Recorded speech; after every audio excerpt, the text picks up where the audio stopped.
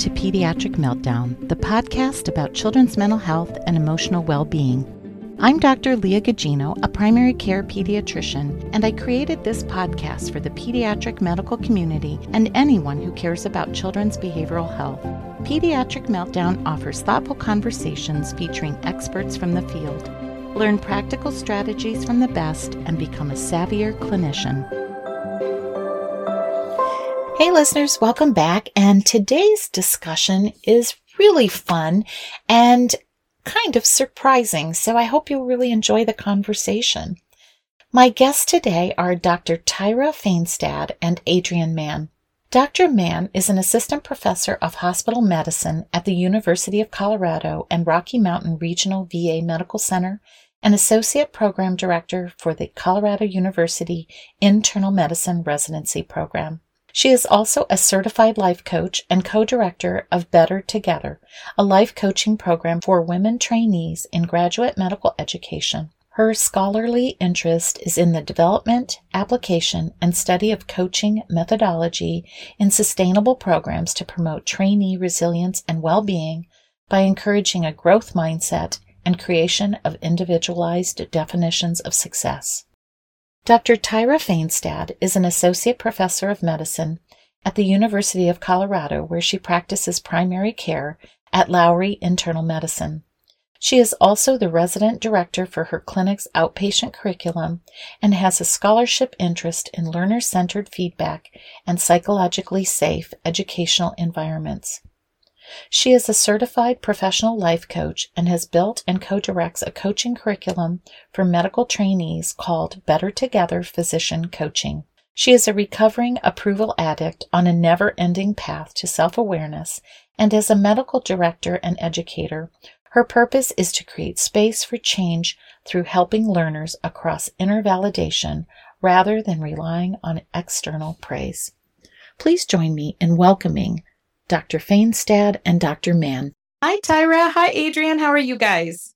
Hi, we're great. Thanks so much for having us. Ditto. Nice to see you both. I'm really excited to have this conversation. It just feels like there's so much in the world that is so heavy, and especially, I think, for physicians. I just talked to one of my colleagues today that experienced a really tough thing. And you know, it's a hard job. It's a really hard job. This isn't like just regular jobs. It's a hard job taking care of other people.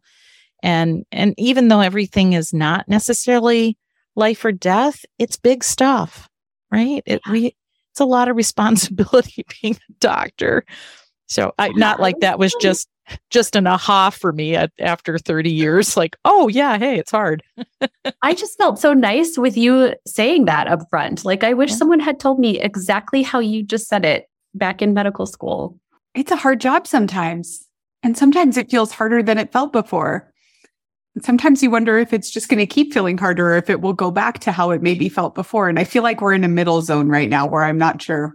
Well, and as I was saying before we hopped on, was talking with Adrienne, it's like medicine, it's like dirty laundry. There's always more. There's always something, there's an inbox, there's a chart, there's a phone call, there's a patient message, there's just one more thing. So to actually be able to step away, turn it off, not think about it, like, is self-care like, getting your toenails painted? Is that really it? Like, no, it doesn't make the mark. So I'm really delighted to talk with both of you guys about how physicians can, and really healthcare healers can take better care of themselves possibly, and how you guys have come to that. So before we start, I just wanted you guys to be able to share a little bit about just, your journeys into medicine. Why medicine? So Tyra, I'll start with you. Why medicine?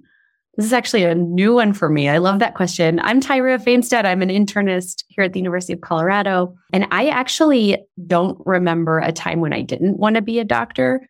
I was like one of those little kids who had the books about being a doctor and the human body. I was so fascinated by it. And I just think I always wanted to be a doctor, which is really interesting to reflect on, because I also now identify as a person who's been constantly seeking approval for a long time. And even I remember in high school or maybe even middle school, I got the idea in my head that becoming a doctor was going to be really hard and require all this work and really good grades and people approving of you along the way. And so I think that it started really early on for me and continued certainly through medical school and maybe even revved up a bit in residency when we stopped getting graded so regularly. I started seeking approval elsewhere, like in praise or from patient comments or made up ways that my brain decided how I was enough. And then in facultyhood, I stopped getting any feedback. It felt like no one even comes in the room with you anymore to watch what you're doing when you're an attending. And at that point, I had no real way of telling how I was without other people telling me how I was, which I had been doing really since I was a kid and decided I wanted to be a doctor. And meanwhile, was navigating being a physician in hard ways, like we were just talking about. And even though I was pretty good at managing patients and even medical education roles, I was not good at managing my own feelings or even naming them. And so got pretty burnt out really early on, had a couple of kids who also didn't have any way of telling me that I was doing a good job, it turns out. Like I kept thinking that I would have some evidence that I was being a good mom, but my first kid was super colicky. And so all the evidence pointed to me being a really bad mom. And then my second kid had some like problems and was failure to thrive. And I just made that mean I was the worst mom in the world and dove like pretty steeply into postpartum depression and anxiety and completely lost any internal compass that I had.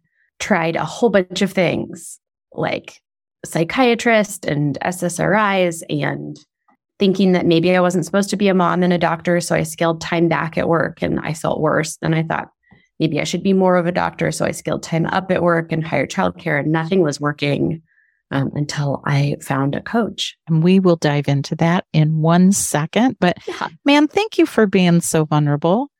I mean, I think, first of all, I think we also have to remember that superheroes also have feelings. And also have weak spots, right? I mean, Superman has that kryptonite thing, right?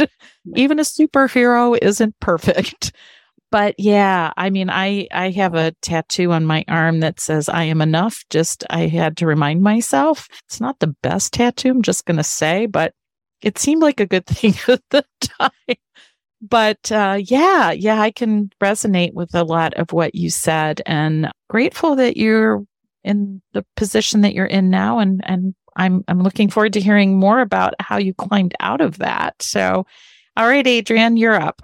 I'm smiling. I love your tattoo. I just got my first tattoo a couple weeks ago and it says, honey, there is no right way. Nice. And somebody asked me what that meant to me. And I said, it means like, dude, freaking be nice to yourself. And she said, why didn't you just have that tattooed on your arm? Dude, just be nice to yourself. Oh, God. So then I thought, oh, okay, well, that one will be my next one on the other arm. Okay. So hi, I'm Adrienne Mann. I'm also an internist. I'm a hospitalist and I work at the Veterans Medical Center in Denver. Like Tyra, I'm also a certified life coach. And I can't, like Tyra also, I can't remember a time where I didn't want to be a physician. And I think, for me, what I remember most vividly is like being maybe 10, 12. And I did a research project for school where I made a paper mache mountain that had bat guano inside. I was really into the hot zone. And I thought that I would do infectious disease and like work in the hot zone. And little did I know how close to reality that actually came over the past couple of years. In fact, full circle, I got an email today about Ebola. So weird. Yeah, we have been in the hot zone, right? So oddly enough, ended up you were well prepared, closer than I could have really imagined. But my path through burnout was kind of undulating in medical school, a little bit actually I had kind of two bumps of it in medical school. One related to feeling like this isn't coming easy for me. And so something must be wrong with me. That was the neuro block, second year of medical school. And then the second bump for me was the neuroclinical rotation, where it turns out, because I never learned this stuff during the neuro block, because I never went to class and put my head in the sand, that block ended up being really bad and I failed it. And then I made that mean like, oh, I really don't belong here. Like everybody's going to find out that I don't really know what I'm doing. But for the remainder of my clinical time and most of residency, I was able to the story I'll tell is like, I was able to fool everybody. Like everybody thought I was great. I got good evals. I did a chief resident year in my residency program. I got my dream job. And shortly after, really similar to Tyra, I was kind of chasing a whole lot of different roles, like full speed ahead, because everybody said, hey, you'd be great at this. You'd be great at this. Do this, do this. And so I had taken on a leadership position in my hospital. I was doing education work. I was a mom of 2 kids, and I had had some complicated pregnancies and deliveries.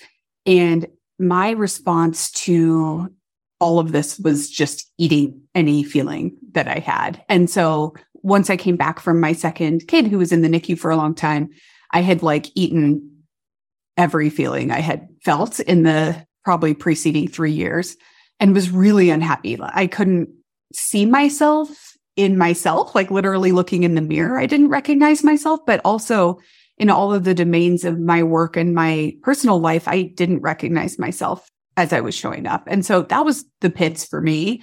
And just like Tyra, I found a coach and learned through coaching tools I learned it was possible to think about my thinking, which I think I knew like was a thing, but I didn't think that that was a thing for me. But through coaching, I learned the reason I have the urge to overeat, or the reason I have the urge to have that glass of wine at night, or the reason I'm online shopping instead of studying for boards is because I'm uncomfortable with my discomfort. And so having and building vocabulary around that, I thought, oh man, I needed this as a medical trainee. And so made it my mission to bring coaching to medical education. And Tyra was on a really similar path, although we didn't know it at the same time. And so when she came back to Colorado and was also getting certified as a coach, we built a coaching program for women resident physicians at the University of Colorado called Better Together. So I want to hear some details about Better Together. And I'm not sure whether to have you guys talk about that first or to talk about the difference between coaching and therapy. I'm kind of thinking we should start there. What do you guys think? Yeah, sure. Okay, you're nodding. So because people listening out there, when I heard you say, think about thinking, I'm trying to feel my feelings. I mean, I've seen therapists on and off for a lot of those same things. So, and then you sought out coaches. So I'm really interested, like how you did that, why you did that. I don't think that was ever a thing. Certainly not when I was a resident a gazillion years ago. But so maybe talk a little bit, what's a coach and how is it different than therapy? Yeah, sure. So I was similarly, the first coaching introduction that I had was my friend back in 2015 was going through coach certification. I was pregnant with my first. She wanted to coach me and get feedback on it and record it. And I rolled my way into it. Like, okay, life coaching is not a thing. To me, it was like somewhere on the order of like naturopathic medicine. And I was in a very like Western allopathic medical center. I didn't believe it unless there was evidence. And there wasn't evidence. There's not even a regulation system. Sort of anybody can call themselves a life coach. So I was really hesitant to be involved, but I loved my friend and kind of would do anything for her. And so said, oh, okay, fine, Jennifer, you can coach me. And in that first coaching session, this is now 2016, I'm in full-blown postpartum depression, really struggling with in that first coaching session, I remember so many things changed for me and got hooked, hired a coach for the next couple of years, put myself through an online self-coaching program at the Life Coach School, then ultimately became certified myself. And I had tried several therapists, and I think therapy is wonderful and often has a symbiotic relationship with coaching, depending on what's going on. But I do think they're separate things. There's tons of different definitions. One that I will call out right away is that coaching does not diagnose or treat. And so that's really important for Adrienne and I in our coaching program, since we are in another profession that does diagnose and treat. But when we are coaches, we're really clear with our trainees that, yes, we are doctors, but in this space, we are not your doctors. You're not making any diagnoses. You're not entering a treatment program. There's no sort of monitoring of you. There's no DSM criteria. It's not clinical at all. In that vein, another way that this has been described to me is, humans kind of function on a scale from like -10 to +10, where 0 is a pretty neutral state of well-being. You're doing fine. +10 is where you're flourishing, doing really well. You're in flow a lot of the time. You're moving towards goals. You're doing kind of living your best life. And -10 is down at barely able to get out of the bed, having scary suicidal thoughts, perhaps engaging in pathologic behavior, really not functioning well at all. And therapy can be talk-based and metacognitive and use similar tools, but is really focused on people that are in the sort of -10 to 0 space, moving someone from a place of not functioning to a place of pretty neutral, able to function. And coaching sort of takes people from that -2 to 0 space and moves them into the positive space. Or maybe even they're at a +7 and they want to explore what it would be like to get to an 8 or a 9. And so it's people that are functioning pretty well and are interested in flourishing even more. Now, of course, yeah. I just wanted to ask you a question about, and maybe this, you can tell me if we can talk about it later or not, but so if you're working, like, let's say you're coaching somebody and you're like, this person's really struggling, is that at a point where you might say, hey, I think therapy would really be helpful here? We're kind of stuck, or how would you deal with that? Yeah, I think so. And in our space, a lot of people come to us already with diagnoses. They may even already have a therapist. And so if we are in a space where that's not the case and we sense some kind of dangerous thoughts, I think actually being a physician gives us an extra privilege because we already have a framework for diagnosing sort of not functioning well people. And so that is a real privilege and benefit to having an MD. And so if we do find that that's exactly what we do, we have sort of mental health resources in our program and in other programs that we work with that we can get the residents or the trainees that we work with hooked up. But I'll say once they're also getting help for mental health diagnoses, that doesn't exclude coaching at all. In fact, we commonly will say, we won't give you therapy on your depression, but we can coach about your thoughts about your depression. Interesting kind of dynamic. And at first, when you were talking about sort of the negative function to 0 to better, I almost thought that was kind of like a relay race, baton, like handoff. But it almost sounds like now you're just running together. And at some point somebody drops back a little, somebody moves forward. And Adrienne, what are your thoughts on the coaching versus therapy? Anything else? And we're talking about, just in case listeners get confused, we're talking about physicians coaching physicians. So anything you wanted to add to what Tyra said?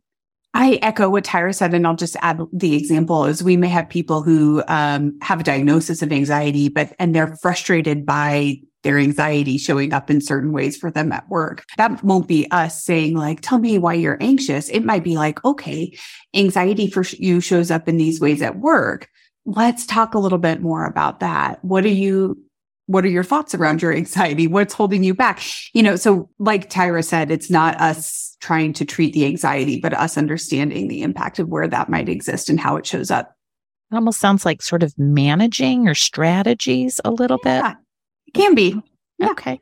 Well, let's talk about, maybe it'll become a little bit clearer as we're talking about Better Together. We'll talk about the program. What is that? Oh, sure.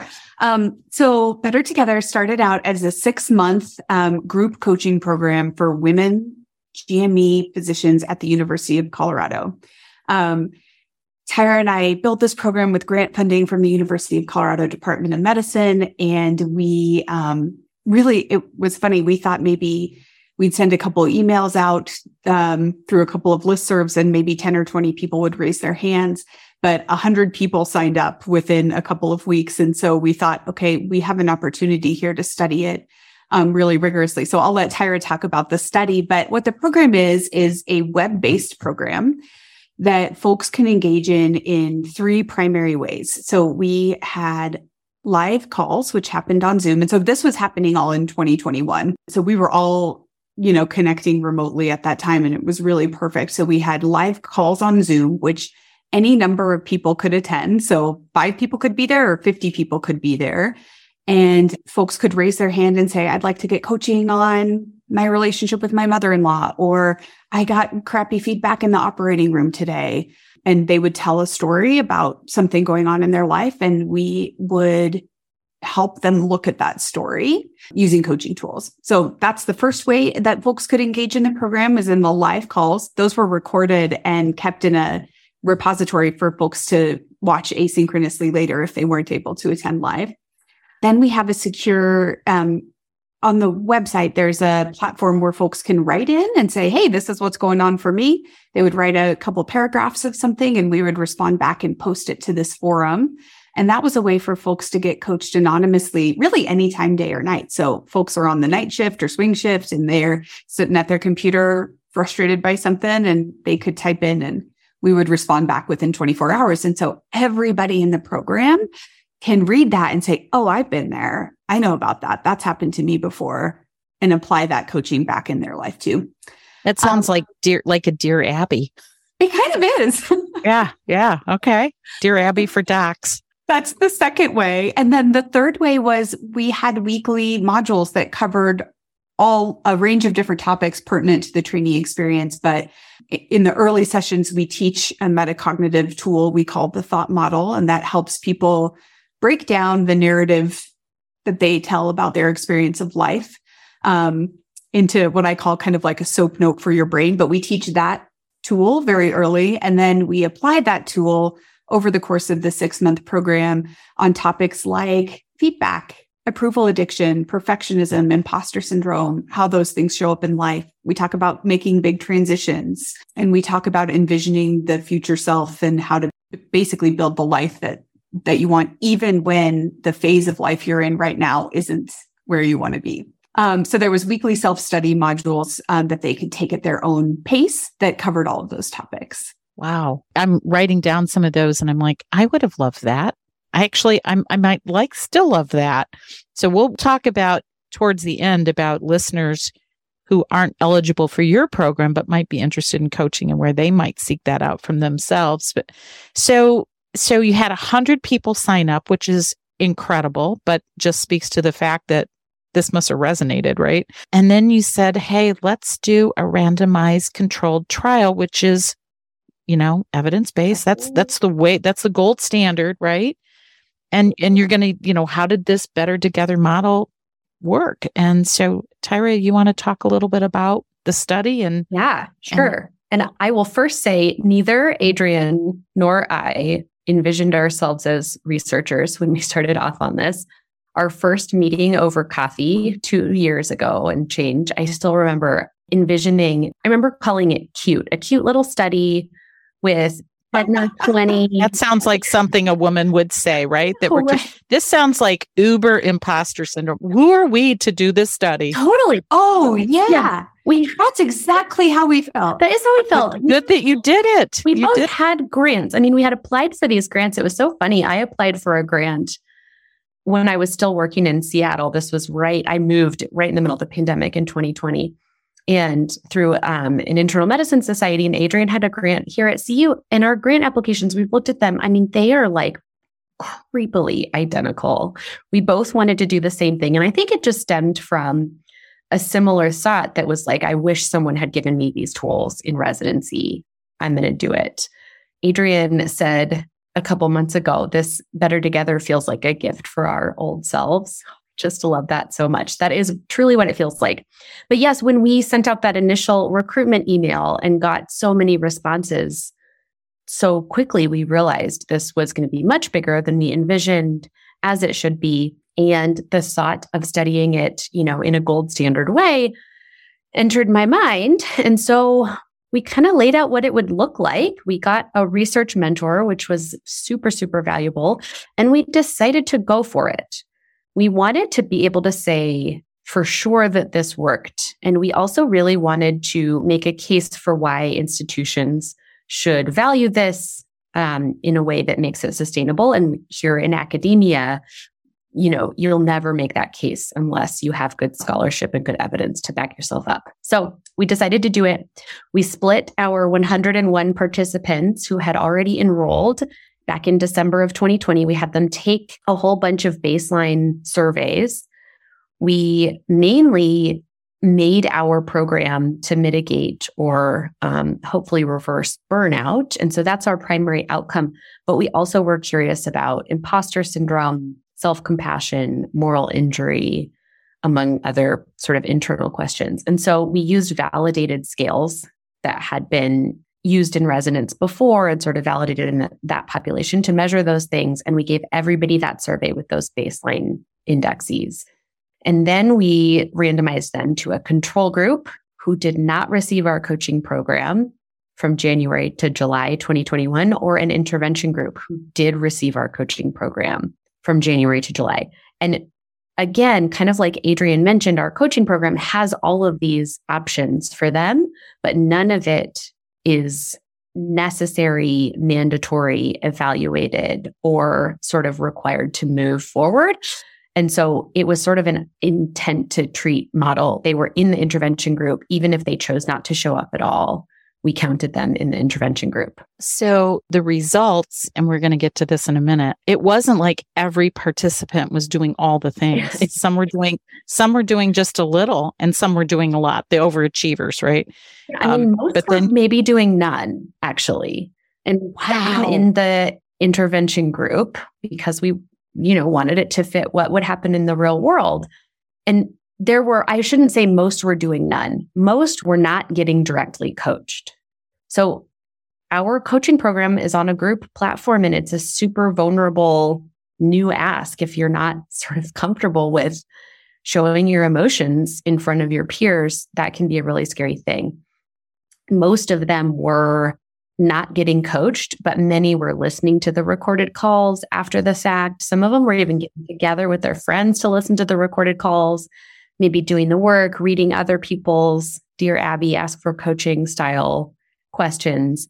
We know this because we also did a qualitative study with our participants, 17 of our participants from the intervention group. And many of those people who did the qualitative study got interviewed for an hour, told us like, oh, sorry, I never actually got coached, but actually this program really helped me. I can't believe I'm not the only one who thinks this way. So it's kind of passive a little bit. I mean, they were they're reading other people's experiences. They're listening to other people's experiences, and somehow that was good for them. It's funny that you brought up Dear Abby, because I remember reading Dear Abby, like when it was in the newspaper, or my mom reading it. Mm-hmm. And it's almost exactly that phenomenon of like, oh, look, I'm not the only one who's annoyed when this thing happens, or I'm not the only one who struggles with this type of relationship or whatever. And how probably Dear Abby was so popular because she really normalized. Yeah. What is it about those?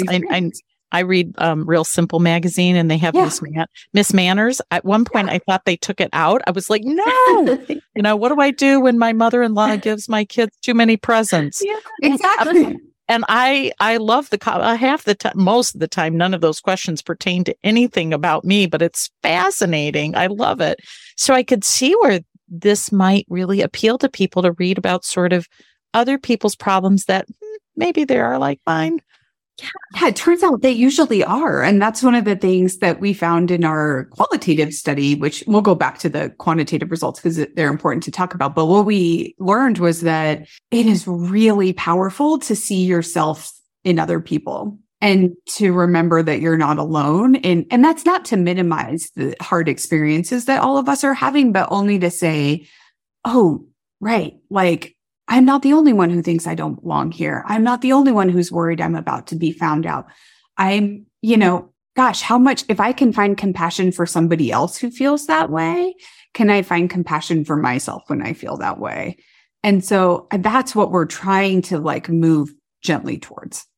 So this is not a touchy-feely, fuzzy study in that you guys put this together. It's got some pretty solid parameters, measures, tests.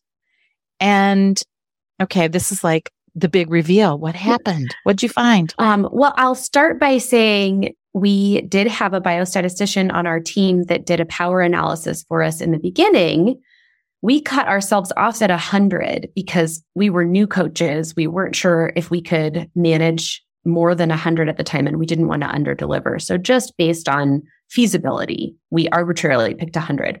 And our biostatistician said, you're using the Maslach burnout inventory. In doing my power analysis in other studies of wellness interventions in residents, it looks like you need between 500 or 600 of them to move the Maslach burnout index even 1 point. So you are not powered to find a difference in this RCT. Good luck. And they were like, oh, all right, well, we'll do a proof of concept study. But in the end, we actually moved the needle 4 points with just our 50 in the intervention group.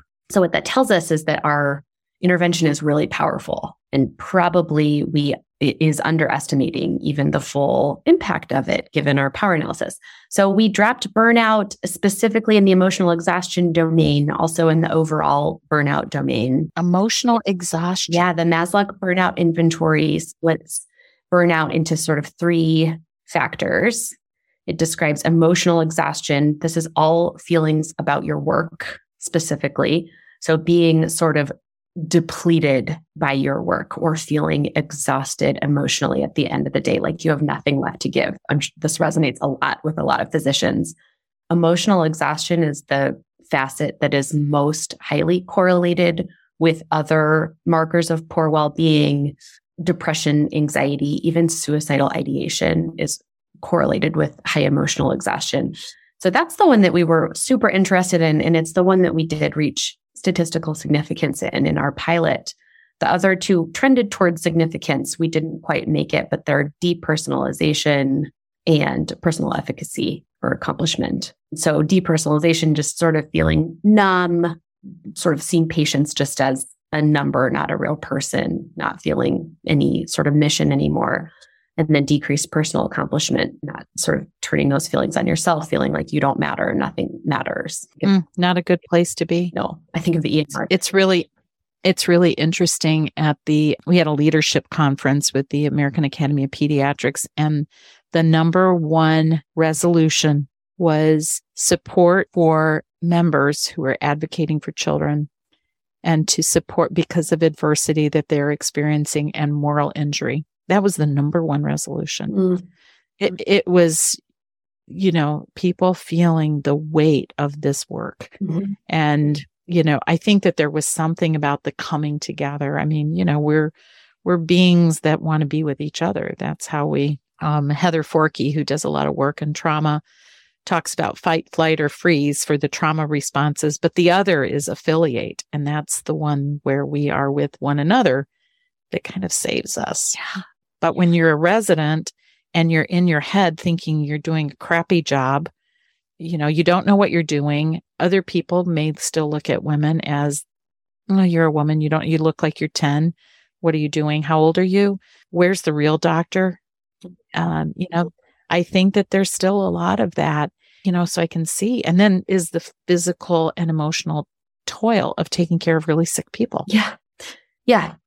I'm on that. Who wouldn't be? It's kind of like, well, who wouldn't be burnt out?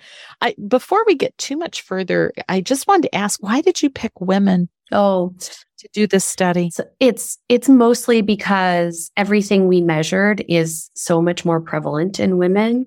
So burnout is anywhere from 2 to 10 times as prevalent in women compared to their male matched peers. Similar, if not worse, results with self-compassion, imposter syndrome, and moral injury too. Where women just struggle in all the wellness markers for reasons that are not surprising, I think. And just to win where the need was. And suicidal ideation and suicide attempts, completions in women physicians is the highest. Yeah. More than men, which surprised me because in general, men tend to complete suicide more often than women. But in that group, physicians, it's women. So you picked the group that were suffering the most and where impact could make the most difference. Yeah. What else about the study surprised you? Or did it not surprise you? You're like, yes, this is what we think. Well, I'd say that the impact in that we also reached significance in improving self-compassion, and we somehow cured imposter syndrome, sort of based on where our metric had drawn their line between positive and negatives. I was frankly shocked by the whole thing. At the very beginning, when our statistician said, you're not powered to find a result in any of these domains, I gave up the idea that we would and thought, okay, we're going to need to do a bigger study. So we'll just do this and see how it goes. So the results were shocking. The fact that they were bigger in impact than prior physician coaching studies was maybe even more shocking. But actually, I think made sense after what Adrienne talked about with the qualitative study. As far as we know, we're the first group to study in such a rigorous way group coaching. And I think that's why we got a bigger impact, because despite the big, vulnerable, large amount of activation energy that's necessary to get coached in front of a group, that ends up not only impacting you much more, but it impacts everybody who's listening, because not only are they hearing the coaching tools that probably apply to them too, but they're having to take that situation and figure out how it does work in their life. So that even extra layer of application, I think, is just multiplicative. Well, and before we go any further, I'm going to say, I am so proud of you. Oh. I feel sad that you thought it was going to be a cute little study, because that sounds like something that women internalize, that what we do is Barbie shoes. But that what you did, you just said this was one of the most rigorous studies that's been done on coaching and impact, which is huge. This is really, really important work, and you did it right. You were smart about it. Go you. Thank you. That's really, never underestimate the power of a woman, right? That's right. I'm going to practice receiving that compliment. So thank you. On behalf of Tyra, we received that compliment. Yeah. So Adrienne, what about you? What surprised you? Oh, it's so funny. I'm not a researcher. Prior to this, I didn't consider myself a researcher. I had no doubt that it was going to work, but I didn't know what the numbers were going to look like. I think it's funny because for me, for my N of 1, it was the most powerful thing that's happened to me as an adult, is learning this concept. And so I wasn't surprised by the fact that it works, but I was surprised by the extent that it did. The other thing that I'm really proud of, and Tyra touched on briefly, just since we're doing group coaching, there's evidence in other interventions for smoking cessation or other places where group activities can be really powerful. And so I think in medicine, especially, coaching has been studied mostly in one-on-one models. And what we're proud of with this program is that it offers a way for institutions to substantially invest in large groups of people who otherwise wouldn't have access to this thing. So historically, coaching has been an executive level thing, deans and department chairs and division heads get access to professional coaches, but we're offering certified, professional trained, not just amateur coaches, to the people who are working the most and the hardest and who otherwise are the least represented. Making it available to the masses. Yeah. And we think that's important because these are the people who are going to be working for you later. So investing in them in this way now, we think will save institutions money over the long run. It's hard to be a good doctor when you don't feel good, and people make more mistakes, right? Yeah, right. It's not good to not feel good and to drag around and pretend. You guys mentioned, some people go home and drink too much, or they're, abusing their bodies in other ways, or indulging in other, behaviors that are not good for them, and then trying to be caregivers, and it's so much to ask of people. So this is a huge thing, and it almost feels like that they should be required. That it's just part of your. Wouldn't it be nice if every resident, male, female, non-binary, that as you come on board, this is part of what you do, and here's the options for you. It's so funny. We kind of think every time we have this conversation, it's it should be, these are tools and skills that everybody should learn. It should be where should be offered. Okay, in residency, yes. But what about in medical school? What about in college? What about in high school? Shouldn't we learn how to do our taxes and also manage our emotions? How early can we start talking about this and teaching this? Yeah. And I think we should weave it in longitudinally. I mean, I have this dream of starting a med school where we integrate coaching tools right along with the medical curriculum. Like you learn how to process grief as you're learning goal-directed medical therapy for heart attacks. Because just like you were saying at the very beginning, this is so hard. It's hard in a pandemic, and it was hard before the pandemic. And it's harder if you don't know how to name or process an emotion. It is so much harder. It's like blasphemy that we don't give physicians these tools. We just send them out into the world. They try harder, do more. Yeah, here's your Krebs cycle diagram. Good luck. Like, it's not enough. Well, and I think patients want it. My husband had really awful medical thing happen. Gosh, it's been a long time, 2010. Anyway, it was horrible. It was the summer of hell for 3 months, and I still have PTSD from it. But the most critical thing that happened with a physician was when he cried. Middle of the night, horrible surgery. I mean, it just was a mess from the get-go. He had 6 surgeries. And middle of the night, we're tired, we're worried. And this guy comes out and he just had tears in his eyes. And he said, I am just so sorry. This has not gone well. And I mean, I wasn't like, oh my God, what'd you do wrong? It wasn't that. I was like, this guy really cares about me and cares about my husband in an incredibly deep way. And I mean, after that, I trusted him to do everything. And the other was a nurse who questioned, you shouldn't, question the doctor, who kept questioning and saying, this isn't right. This isn't right. This is wrong. And she was right and saved his leg. Mm-hmm. So, that being able to trust your emotion is hugely important. And then not get in trouble for it, to be made to feel small for having, you're over emotional. Yeah. I mean, we are so afraid as physicians to have feelings because people will think less of us if we do. Or trust us less is I think the fallacy. As you're saying, you trying to that doctor more. Oh, absolutely. I was like, I adore you and you have my full trust.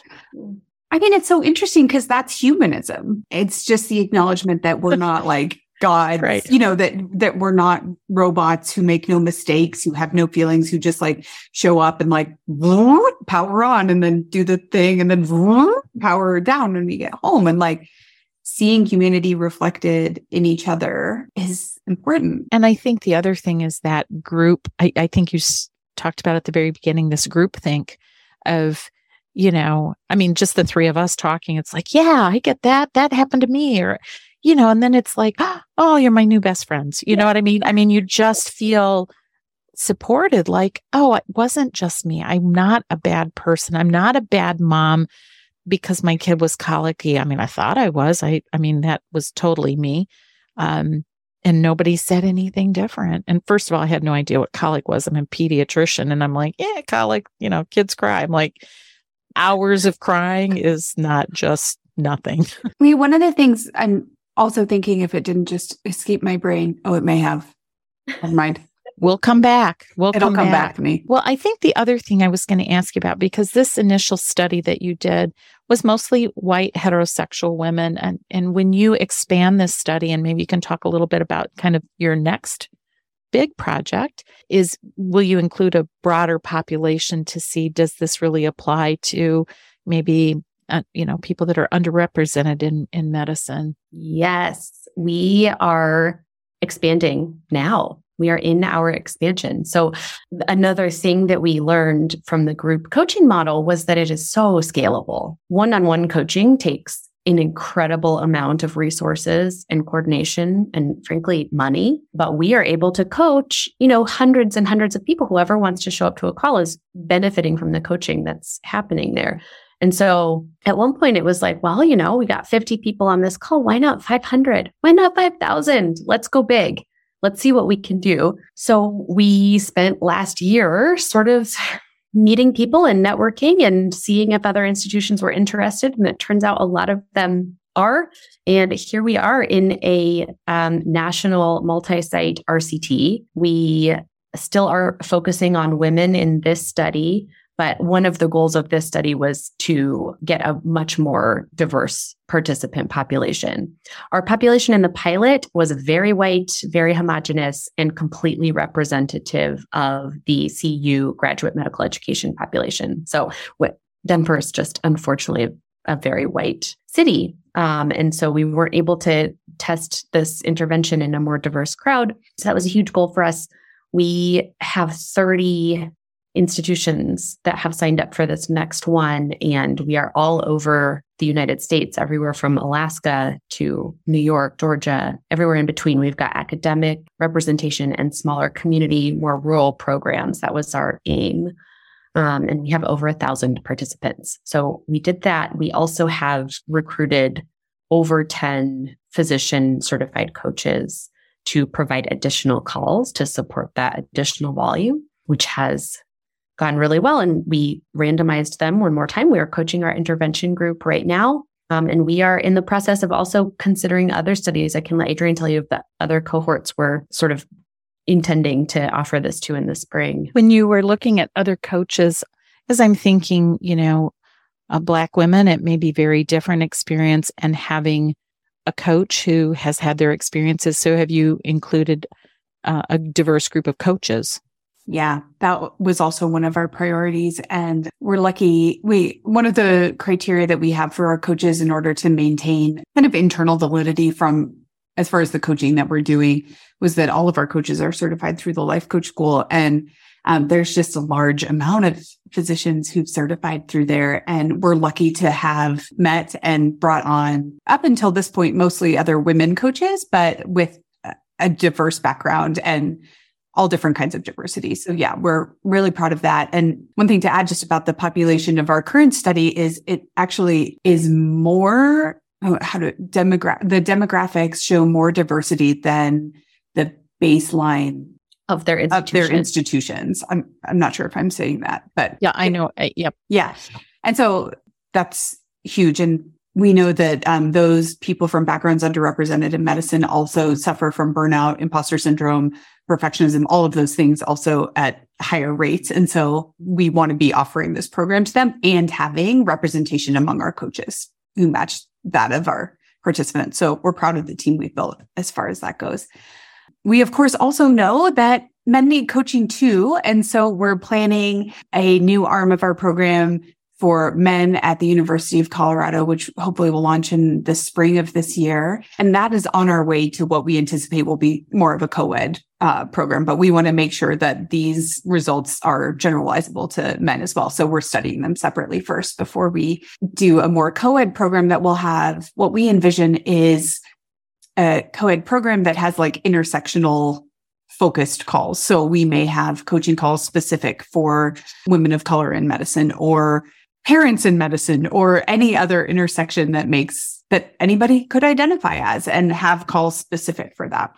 And one thing this is what I was going to remember to say before Tyra reminded me. Thank you. We're able to coach right now. There's 500 people in the cohort that we're doing, and we're coaching 500 people on 5 coach hours per week.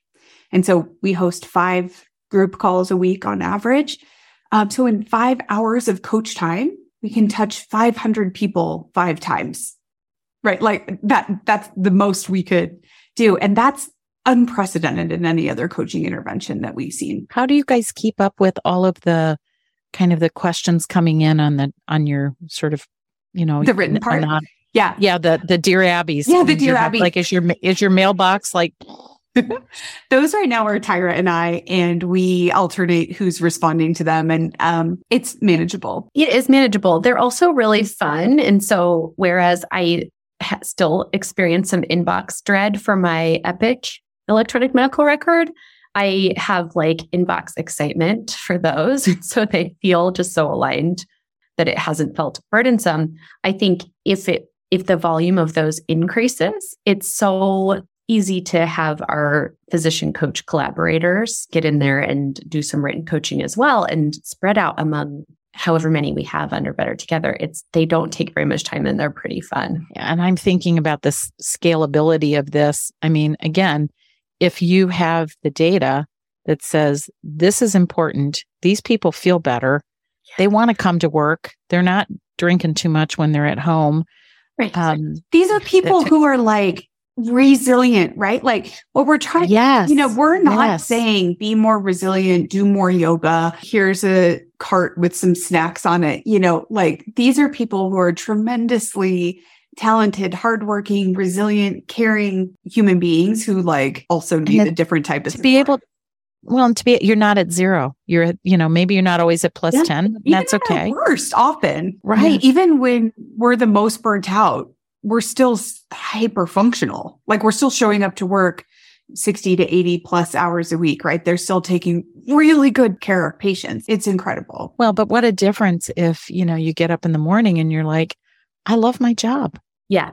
I love my job. I don't dread my job. And I mean, it's not going to be that way every day, of course, but if that's the feeling that I love my life.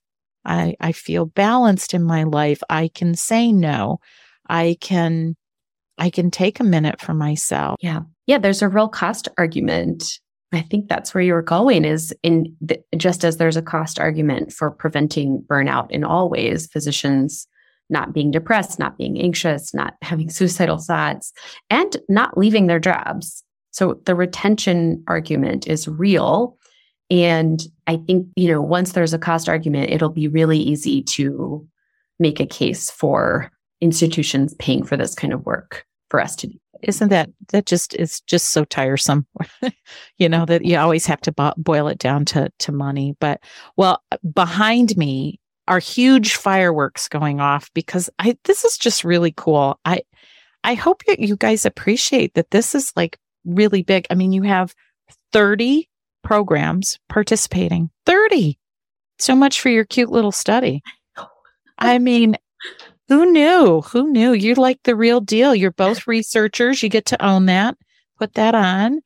I'm impressed. And this again, there's things that I've done. I mean, I've huge imposter syndrome before and even still, I mean, I have to say, if I'm not seeing patients because I'm retired from clinical care, am I still a pediatrician?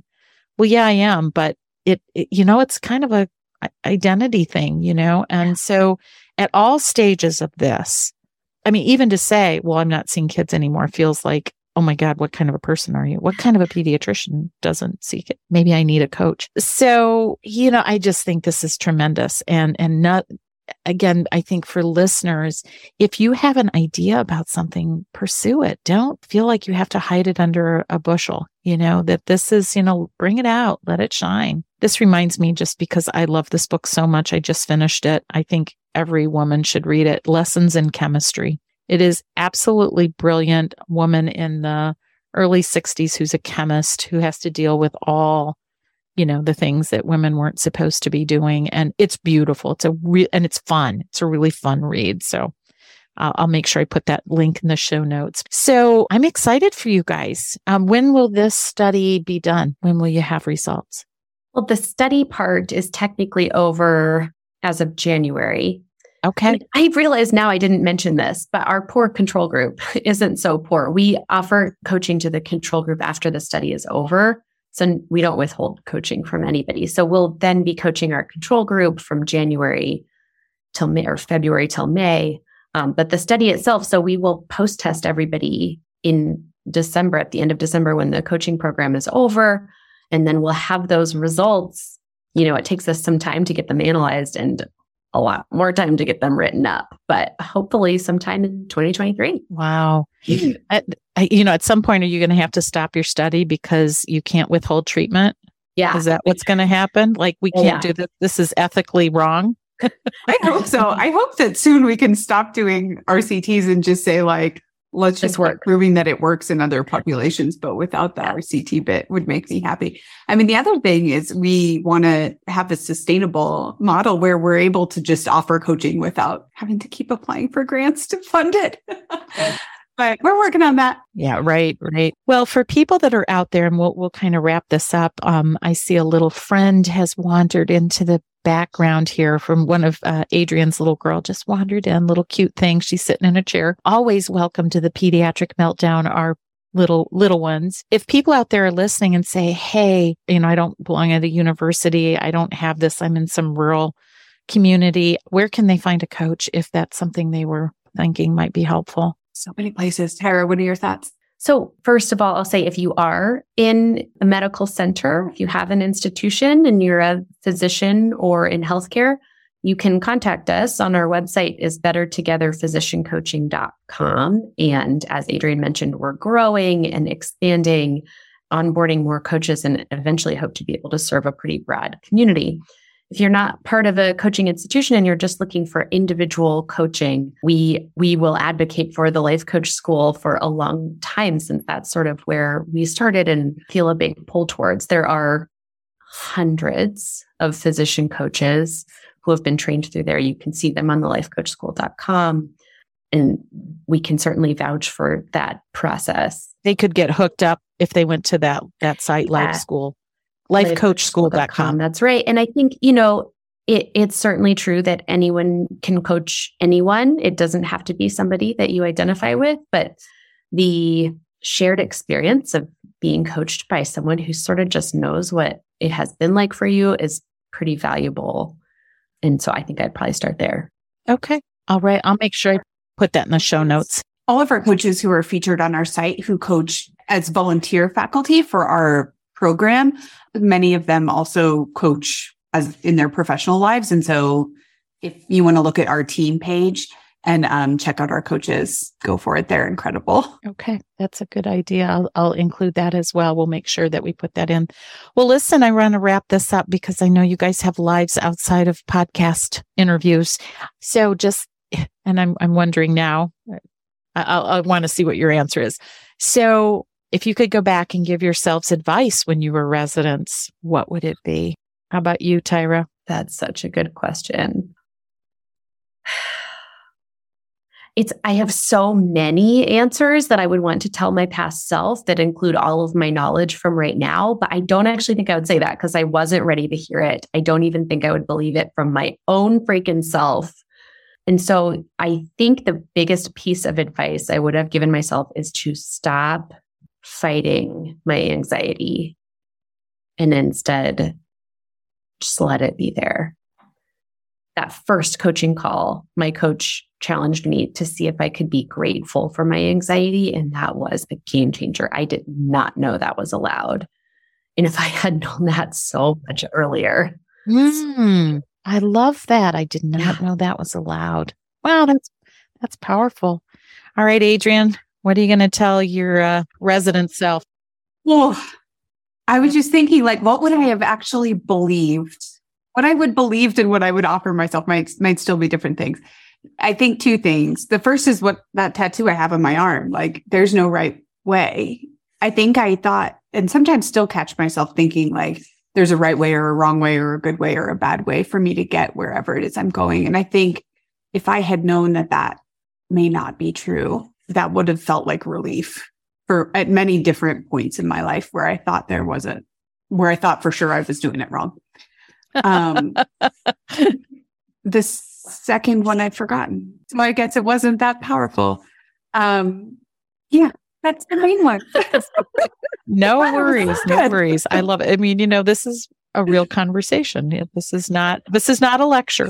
So I just want to thank both of you for making time for me to do this. And I just think it's really exciting. And plus it was a fun conversation and you guys are rock stars. So, well, good luck with your study and I'll look forward to seeing the results. I wondered, was there a moment where there was a reveal party for your results? Okay, we're going to all sit down and we're going to rip the Band-Aid off and see what the results are? Or did it just kind of come in?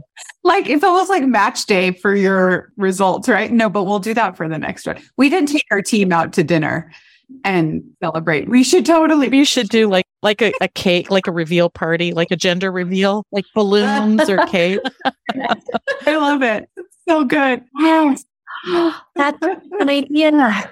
Here's how much we got to find out. Yeah, how many points, you can put up how many points it went down. So, well, listen, thanks. This has been super fun and good luck to you. And I'm so glad that you guys are doing this work. It's super important. Thank you. Thank you for having us. I love this conversation. It was just so fun, and I find these two women to be so incredibly inspiring. Here are my takeaways. Number 1, both of our physician coaches experienced their own versions of burnout, self-doubt, approval addiction, and imposter syndrome, but not anymore. Instead, these brilliant, creative, and innovative physicians created a coaching model to support women medical trainees. Number 2, coaching is a thought model based on functional improvement. It is not therapy with the diagnosing or treatment of mental health conditions. Number 3, what they did. 50 participants were randomly assigned to the controlled group for this randomized control trial. The intervention group was offered a 6-month web-based group coaching program, Better Together Physician Coaching, developed and facilitated by trained life coaches and physicians. This included live Zoom calls, a secure write-in post to a forum moderated by the coaches, and weekly modules.